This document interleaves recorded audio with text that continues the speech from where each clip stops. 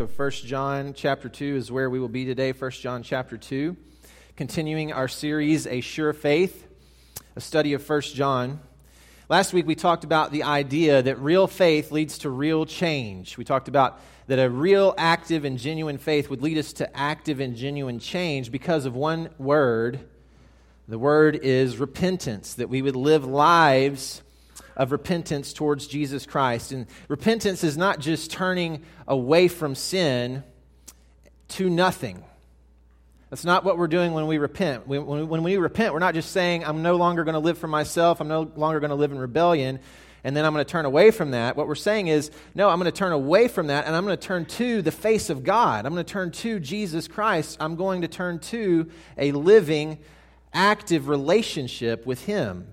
Because if we just try to turn to a void, if we just try to change our behavior, we won't make it. Number one, our hearts won't actually change and we won't be able to change the behavior over time. But number two, we won't make it because we're made not just to change our behavior, we're made to know Jesus Christ. And so we talked about this is a daily act for those of us that know Jesus. This is not something that we do one time. We say a prayer of repentance when we're saved and then we move on. We actually live lives of repentance every day following Jesus. And so last week we saw that a sure faith kind of starts with repentance. This week we'll see that a sure faith is sustained by obedience and love. Go ahead and stand and read with me in the book of 1 John. We'll be reading chapter 2, verses 1 through 11. The word of the Lord says this: My little children, I am writing these things to you so that you may not sin. But if anyone does sin, we have an advocate with the Father, Jesus Christ the righteous. He is the propitiation for our sins, and not for ours only, but also for the sins of the whole world. And by this we know that we have come to know Him, if we keep His commandments. Whoever says, I know Him, but does not keep His commandments is a liar, and the truth is not in him. But whoever keeps His word, in him truly the love of God is perfected. By this we may know that we are in Him. Whoever says he abides in Him ought to walk in the same way in which He walked. Beloved, I am writing you no new commandment, but an old commandment that you have had from the beginning. The old commandment is the word that you have heard. At the same time, it is a new commandment that I am writing to you, which is true in Him and in you, because the darkness is passing away, and the true light is already shining. Whoever says he is in the light and hates his brother is still in darkness. Whoever loves his brother abides in the light, and in him there is no cause for stumbling. But whoever hates his brother is in the darkness and walks in the darkness and does not know where he is going, because the darkness has blinded his eyes. This is the word of the Lord. Let's pray together. Holy God, we thank you, Lord, for your word. God, we thank you that you're present in this place here and now. And Lord, we ask that as we hear your word preached this morning, that you would speak. God, we ask that our hearts would be open. God, our minds would be stilled. And Lord, that we would truly be able to hear what it is that you would have to say to us. Father, we ask that we would have the faith and the courage to live out the things that you call us to this morning. We ask these things in your name. Amen. So I want to begin today by asking you a question. How well did you obey God this week? The past 7 days, if you were to give yourself a letter grade, A, B, C, D, or F, how well did you honor Jesus? Some of you are looking at me and smiling and laughing a little bit because maybe on the way up here you were arguing all the way here, right? We know that we're not perfect. And in fact, I would actually say this to you. I would say that is not a good question to be asking, actually. The thing that I want us to see, though, is this. Whatever we love, we will obey. Whatever we love, we will obey. And that's true of relationships, and it's true of things. If I say that I love my wife, Tara, but I'm not willing to honor any of her wishes, she comes to me and she says, hey, Michael, let's go on a date tonight. And I say, no, not right now, maybe tomorrow. She asks me again, hey, Michael, let's go on a date again. No, we'll do that another time. Michael, will you help me with the children? Nope. Michael, would you help me around the house? Would you go and perhaps buy me some groceries and give me some help in this way? Nope. And if my answer is always no, no, it doesn't matter how much I say that I love her. My actions prove, in fact, that I don't love her because I'm not willing to honor her. I'm not willing to demonstrate in any way that I truly care for her, that I truly want to honor her, that I truly am concerned about her well-being or her wishes. And the same is true not only for people, but even with the things that occupy our time and places. You say, well, how can you honor and obey something like a sport? How can you honor and obey football? I would say I actually felt it last night because I had many things that I needed to be doing. I had many things that I should have been spending my time doing, but I felt this pull towards the TV, right? I could feel this very strong pull. I need to watch football right now. Why? Because my heart loves that. Because I'm interested in that. Because I care about that. And so not only do I honor it in that way, but we honor it oftentimes with our lips. Did you see that game last night? How good was that? You see, we're projecting honor, and if I would have turned on that TV when I had other things to do, I would have been obeying it. I would have been obeying the sport of football. And so what we have to understand, friends, is that whatever we love, we're going to obey. And this is what John is telling us this morning in the book of 1 John chapter 2. Let's go ahead and look at verses 1 through 2 together. Verses 1 through 2, it says this: "My little children, I'm writing these things to you so that you may not sin. But if anyone does sin, we have an advocate with the Father, Jesus Christ the righteous. He is the propitiation for our sins, and not for ours only, but also for the sins of the whole world." So here's the first thing we need to see this morning. The first thing that we need to see is that Jesus has dealt with our biggest problem. And this should cause us to love him. In verses 1 and 2, it's kind of the foundation, it's kind of the starting place, that Jesus has dealt with our biggest issue. And so I just want to remind you this morning, no matter who you are, no matter where you are in your life, no matter what you find yourself about to face tomorrow or what happened yesterday, sin, your sin, the fact that you and I one day will die and stand before a holy and righteous God, this is our biggest issue. This is the biggest thing that we have to deal with in this life. And so it's not a marital issue. It's not an income problem. It's not some sort of even health issue or addiction. Friends, our biggest problem in life is our sin problem. And what these verses tell us is that Jesus has dealt with that for us. He came and lived and died and was crushed in order to crush our sin if we would turn and follow him in faith. Jesus took our place. There's a word in verse 2 that says this: He is the propitiation for our sins. What does that mean? I think three words that help us, at least in theological circles. We talk about penal substitutionary atonement. Penal substitutionary atonement. What does that mean? Penal, the idea of a penalty. That there is a penalty, there is a wrong, there is an issue that we have. We have something against us, a charge that is brought against us. And that Jesus Christ not only took the sin and just threw it away, he didn't do that. He took the sin and he took it upon himself. He substituted himself in my place and in your place. He went to the cross for us, and he was killed and crucified for us. And then, as he did that, he did what you and I could never do. He atoned for our sin. He made right that situation, and he appeased the wrath of Almighty God. This is what Jesus did for us. And so this is wonderful news. He says this, that if anyone does sin, we have an advocate. Jesus is on our team. Jesus is on our side. And so we see Jesus took our place. This week, there was a big anniversary in the life of our country on Tuesday. And I hope perhaps that many of you stopped and were still for a few moments on Tuesday, because Tuesday was 17 years ago, the anniversary of September 11th. America was attacked in an unthinkable way. Airplanes with men, women, and children were flown into buildings in an act of war and terror on our country. And many people that day lost their lives. It was a dark, dark day, but the light shines brightest in the darkness. That day there were heroes who ran to those burning buildings. There were heroes who ran towards death.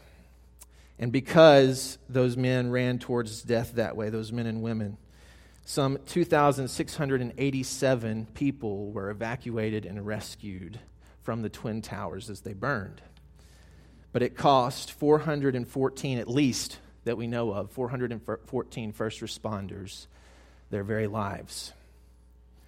And friends, you and I are right to stop and commemorate them. We are right to stop and honor them because in every sense of the word, they are heroes. We may not know their names, but they're heroes. And here's what I want you to see. In an even more powerful and beautiful way, for those of us that know Jesus Christ, we have a hero. For those of us who have been forgiven, we have a hero who ran towards death for us and said, I will not sit idly by. I will leave the splendor and glory of heaven. I will come and I will walk among sinful people, and I will stand in their place and do what they could never do. I will rescue them. I will save them. I will restore them to right relationship with God. This is what Jesus does for us. He stood in our place, and we must remember this. We must understand that He loves and cares for us, and that should motivate us to love Him back. So not only do we see that Jesus has dealt with our biggest problem, that He stood in our place, we also need to understand Jesus is our advocate. John says it in verse 1. We have an advocate with the Father, Jesus Christ the righteous. What does that mean? It means this. Jesus is on our side. You see, I think for many people, the idea of God is one of a irritable old man sitting in the sky with a gray beard and lightning bolt in his hand, and he's looking down off of his heavenly porch, and he's watching the little ants on earth, and he's waiting for one of the ants to mess up. Because what's he going to do with that lightning bolt? Zap. But you see, friends, this is not the God of the Bible. That's not what He looks like. You see, the God of the Bible actually looks like a humble but tough Jewish carpenter. The God of the Bible looks like a man who was willing to stand and stare in the face of the religious leaders of his day as they were about to stone an adulterous woman. He drew a line in the sand and he looked at them and he said this, whoever among you who is without sin, you go ahead and you cast the first stone. You go ahead. And each one of them, one by one, dropped their rocks and walked away. Why? Because they knew. They knew they were sinners. But they were self-righteous and they wanted to point the finger at this woman. They wanted to make an example of her. And Jesus said, no, you're not going to do that. I'm going to be her advocate. I'm going to stand in the gap. I'm going to stand in the way, and I will defend and protect this very sinful woman. And so one of the things we need to understand, friends, is God really does hate sin. But He doesn't hate you. And so Jesus says this, and He does something absolutely incredible. As they walk away, He stops and He turns to this woman. He says, woman, where are your accusers? She says, I don't see them. They're no more. And then He does this. He says, and neither do I condemn you. Think about that. The Holy One of the universe. If there was anyone who could condemn anyone, it's Him.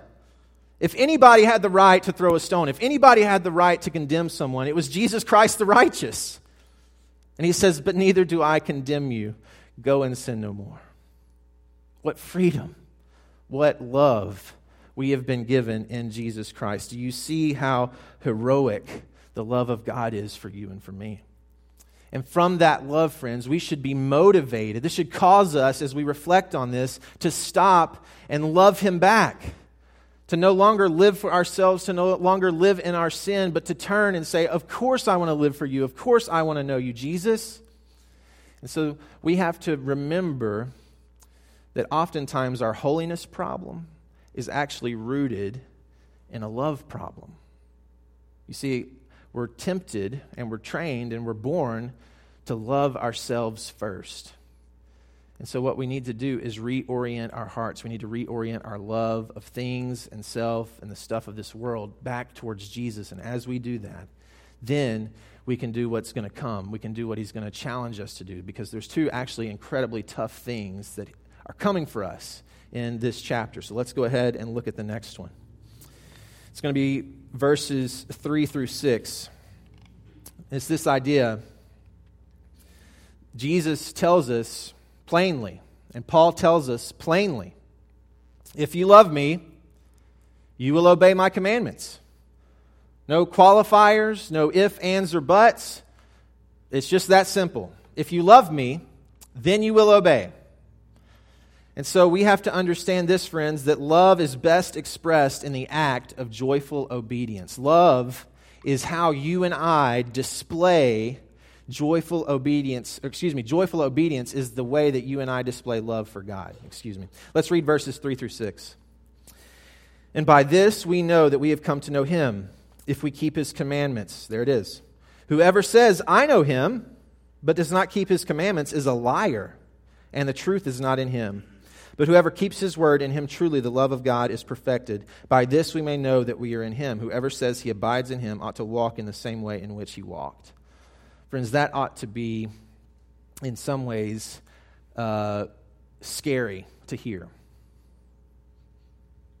Anybody walk as Jesus walked in here? Anybody want to raise their hand for that one? I'm walking as Jesus walked.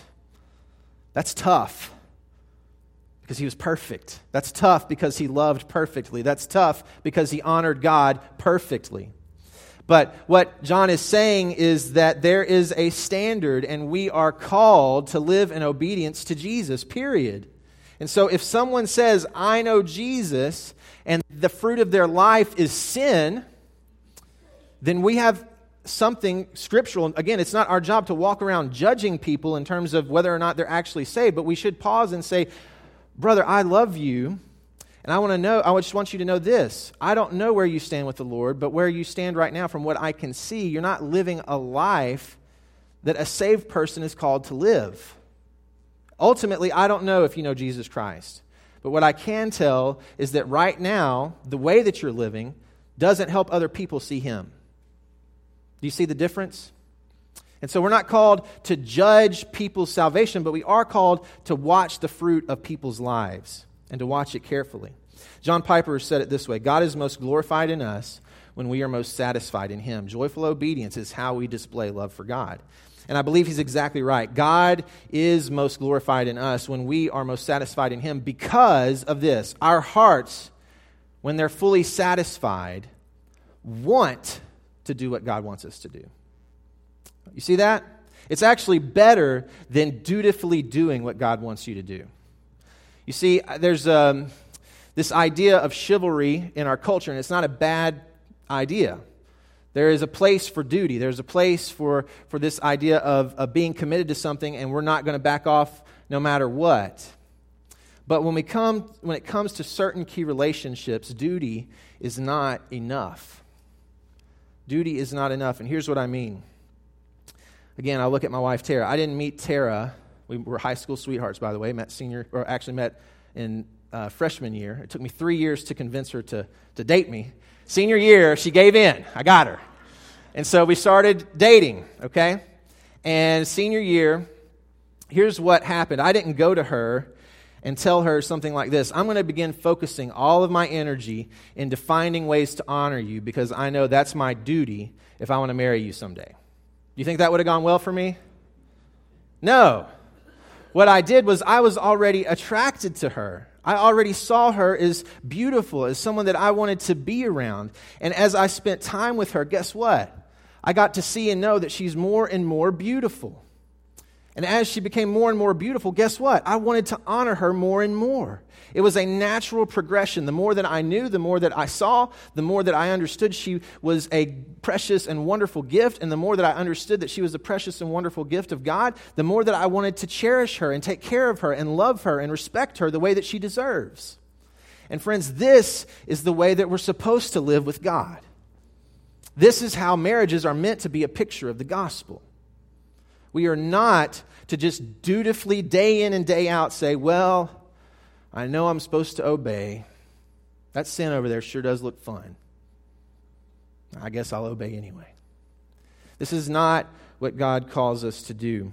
I want to show you this, and this is not original to me. There's a picture of a triangle that, if you knew Pastor Spencer, this was something that he did that I think is incredibly helpful. But it's a picture of a triangle, and it's obviously God in the middle. And there's these 3 verbs, 3 actions, and they actually feed off of one another. It starts with the idea of knowing. The more that I know God and I know His goodness, guess what? The more that I love God. And the more that I love God, the more natural it's going to be for me to obey God. And here's the beautiful thing. The more that I obey God, the more simple it is for God to reveal Himself to me again, because I can stay in right and pure and good relationship with Him. Again, sin doesn't break our relationship with God, right? Sin doesn't break our relationship with God, but sin does hinder our relationship with God. Even after we're saved, it hinders it in certain ways. Peter talks about this, that men are called to love their wives and treat them carefully so that their prayers would not be hindered. And so sin, if it hinders my relationship with God in some ways, I don't want to have that. I don't want my relationship to be hindered. I want to be as close to Him as I can possibly be. And so I want to know God. And the more that I am knowing Him, the more that I love Him. And the more that I love Him, I want to obey Him. And the more that I obey Him, the easier it is for me to know Him deeper. This is the beautiful thing. And so if we get stuck in some sort of sin pattern in our lives, the question then is this: where did I get off of that cycle? Where did I jump off the train? Did I jump off in saying, I'm getting lazy? Even though He's an infinite God, I don't really care to know more about Him, so I'm going to kind of put my Bible down. I'm going to kind of walk away from praying a lot. I don't really want to spend time with Him and know Him in that intimate way. It's too hard. It takes too much time. Did I jump off the train in loving Him because even though I know the truth and I've been filling my mind with the truth, I'm allowing my heart to be loving other things and other people and other places? Or did I just jump off the train in blatant obedience? I knew what to do and my heart is inclined towards God, but I still chose to rebel because I'm struggling with some sin that's got its grips in me. It's got its claws down in me. And see, wherever we jumped off the train, we simply ask Jesus. We start there and we go back. Lord, help me obey You. God, help me love You again. God, help me to have a desire to know You again. Wherever it is, and we jump right back in. We have to understand this idea. Almost never does anyone stumble their way into obedience. Have you ever thought about that? Obedience takes intentional effort. It takes focus. It takes discipline. They call it self-discipline for a reason, right? And so we need a plan for how we can practically obey God's will. Over the summer, I went to a conference in Los Angeles. And as I was out in Los Angeles, we flew in on an airplane. It was a beautiful day, and you could see the city from a long way off. But as I could see the city, it was really interesting. There was this cloud, a gray, very low-sitting cloud that was sitting over the city. And if you've ever been there and you've seen this, you actually know this isn't a cloud at all. It's smog, right? There's this big, huge thing of smog sitting over Los Angeles. And here's the really interesting part. As you land and you get out and you walk around in the city, I forgot the smog was even there. I had no idea that it was there. But here's the reality, is it is poisoning the air constantly. Literally, the air that I breathed was being poisoned by the pollution from all the vehicles and all the stuff that's going on in that city. And friends, this is the way oftentimes sin works in our lives. It is spiritual smog. When we're in the middle of it, we can't see it. When it's got its hooks in me, I don't always have the ability to see how horrible it is, how ugly it really is, how much poison it's pumping into my life. And so we need an intentional plan to not get in that in the first place. We need to stay as far away from sin as we possibly can. As soon as I left the city, guess what? I could see the smog again. And this is what happens as we battle sin. Oftentimes when we're stuck in the middle of it, we can't see it. But as God in His good grace pulls us away from it, suddenly we can see and say, oh, wow, that really was ugly. That was messed up. I don't want to go back to that. And so we need some practical steps. I want to give you 3 ways to practically and intentionally fight sin in your life. 3 practical ways to fight sin in your life. Number 1, renew your mind. If I have the pleasure of being your pastor for the next 10, 15, 20, 25 years, you're going to get sick of me saying this to you over and over and over again. Renew your mind. Because it is crucial in the battle against sin. It is crucial. Romans 12, 1 and 2 is the foundational verses for this. Do not be conformed to the pattern of this world, but be transformed by the renewing of your mind. We must renew our minds if we are going to fight against sin. We need to spend time in God's Word. We need to spend time in prayer. We need to spend time thinking of Him, dwelling on Him, understanding how good He is. We need our minds to be rewired and reprogrammed so that we can stop loving ourselves first. Next, we need to flee temptation. We need to flee and run away from temptation. 1 Corinthians 10:13, I love this verse. No temptation has overtaken you except that which is common to man. But with temptation, God will provide a way of escape. It's a beautiful verse. God knows we're going to be tempted, but every temptation that you face in life, God is providing a way of escape. That's good news, isn't it? Yeah, that is good news. As strong as your sin nature is, every time you have a way out. And so we need to understand then how I need to treat temptation. Not just sin, even the temptation to sin. The way we need to treat temptation is just like this. If there was a fire that started in the back of this room, where would you be headed? To the escapes. You'd be headed to the way of escape. You'd be out of here. You'd be running, right? That is how you and I are supposed to treat temptation. We flee, we run, we get out. Joseph, in the book of Genesis, when Potiphar's wife grabs him and says, sleep with me, what does he do? He got out of there so fast, she ripped his clothes off. Okay? That's what we are to do. We are to flee temptation and run away as quickly as we can. So we need to renew our minds. We need to flee temptation. Lastly, we need to find people to spur us on. You need, and we're not good at this in America. We are horrible at this in America because we're individualists. We pull ourselves up by our bootstraps. We earn our way through life, and we are independent. But God has made you for a relationship, and God has called you to accountability. You need at least one person in this life who truly knows you. Not just the you that you project out in the community, not just the you that you project at certain points in certain places and certain times. You need someone in your life who truly knows you so that they can spur you on. Hebrews 3:13, exhort one another daily, as long as it is called today, so you won't be hardened by the deceitfulness of sin. Do you see it? He calls it deceitful. It's just like that smog. So that you won't be hardened by the deceitfulness of sin. Exhort one another. Exhortation, for the longest time, I thought was just encouragement. Exhortation is more than encouragement. It is encouragement, but it also includes this idea of spurring each other on. I've never been kicked by a pair of spurs, but I would imagine that it doesn't feel great, right? The horse is running and he starts to get tired, he starts to wear out. What's the cowboy do? He hits him with his spurs. Pick it up, big boy, keep going. That's what you and I need in our lives from time to time. It doesn't always feel good, it's not always gentle, it's not always exactly what we choose and is comfortable, but we need it. We need to be spurred on by one another. And I love the way that the writer of Hebrews says this. He says, do it daily as long as it is called today. You know, the wonderful thing about that verse, the way he said that, I love that. Tomorrow never comes. Every day is today. So how often are you supposed to do it? Every single day. I love that.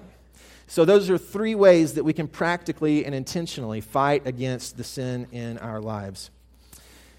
I want us to look at the back half of these verses very quickly. So we need to see God's love for us and respond in love to Him. We need to understand the seriousness of our call to obedience. And then lastly, we need to understand this. We are commanded to love others. Let's look at verses 7 through 11. Beloved, I am writing to you no new commandment, but an old commandment that you have had from the beginning. The old commandment is the word that you have heard. At the same time, it is a new commandment that I am writing to you, which is true in him and in you, because the darkness is passing away and the true light is already shining. Whoever says he is in the light and hates his brother is still in darkness.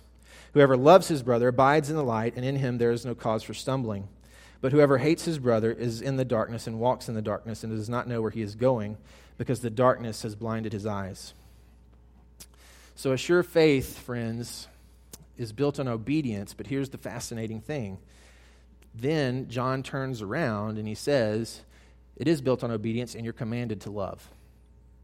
You are to obey in the way that you love other people. It's a fascinating thing. We don't have time to turn there this morning, but John chapter 13, 34 through 35, if you're taking notes, I'd encourage you just to scribble that down, because that's where John is getting this idea. He says, this is no new commandment.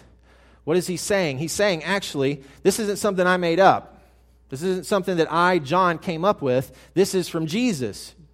Jesus said in John 13, 34 to 35, that we are to love one another as he has loved us. Right? And that this is how the world will know that we are his disciples. How did Jesus love us? We've been talking about it. How did Jesus love us? He loved us enough to be our propitiation. He loved us enough to stand in the place for us. He loved us enough to die for us. That's how much he loved us. And so if he is willing to do that, guess what you and I are called to do for our brothers and sisters in Christ? Whatever it takes. Whatever it takes to demonstrate God's good grace towards them, to demonstrate God's love towards them, to build them up in Christ, to help them walk with him, to help them know him. There should be no limits that we will go to. And it is fascinating. Jesus said, this is how other people will know that you're my disciples. It's one of the defining marks of being a Christian. How do you know a Dalmatian dog when you see one? One word, spots. Guess what? Love is to be the biggest spot of a Christian. That we love one another. You're supposed to see it from a mile away. I wonder, friends, I don't know. Do the people out there see the spot of love in here? Do they see a different kind of love that says, I don't have that in my life? It's all too easy for you and me to come into here and to sit in this room and sing some songs and walk away. It's not what we're called to do. We're called to truly love one another. So, here's the other thing we need to see in this passage. It's really important. Verse 10. Whoever loves his brother abides in the light, and in him there is no cause for stumbling. The back part of that, there is no cause for stumbling. What is he talking about? He's talking about this, that when we choose not to love each other well, when we choose not to be the people that God calls us to be, we put a stone of stumbling in the path or into the lives of those who are watching. It's very, very simply this. Christianity becomes less believable. Have you ever heard someone say something like, I don't need to be around those people. They're just judgmental hypocrites. I don't believe Christianity. You know why I don't believe Christianity? If you pay attention, most people choose not to follow Jesus, not because Jesus did anything wrong. It's not Jesus that they're looking at. Most people who have a problem with Jesus point to people who claim to know Jesus. I don't trust Jesus because my parents said blah, blah, and blah, and then they did this all week long. I don't trust Jesus because I had a friend who said he was a Christian on Sundays, and then he went and lived crazy all during the week. That's why I'm not a Christian. You put a path and a stone of stumbling in front of those who are watching. And so I just want to ask you this morning, friends, are you loving those that God has placed in your life? Are you putting a path of stumbling in the faith of your children by not being patient with them? Are you putting a stone of stumbling in the path of your family by not loving your spouse well?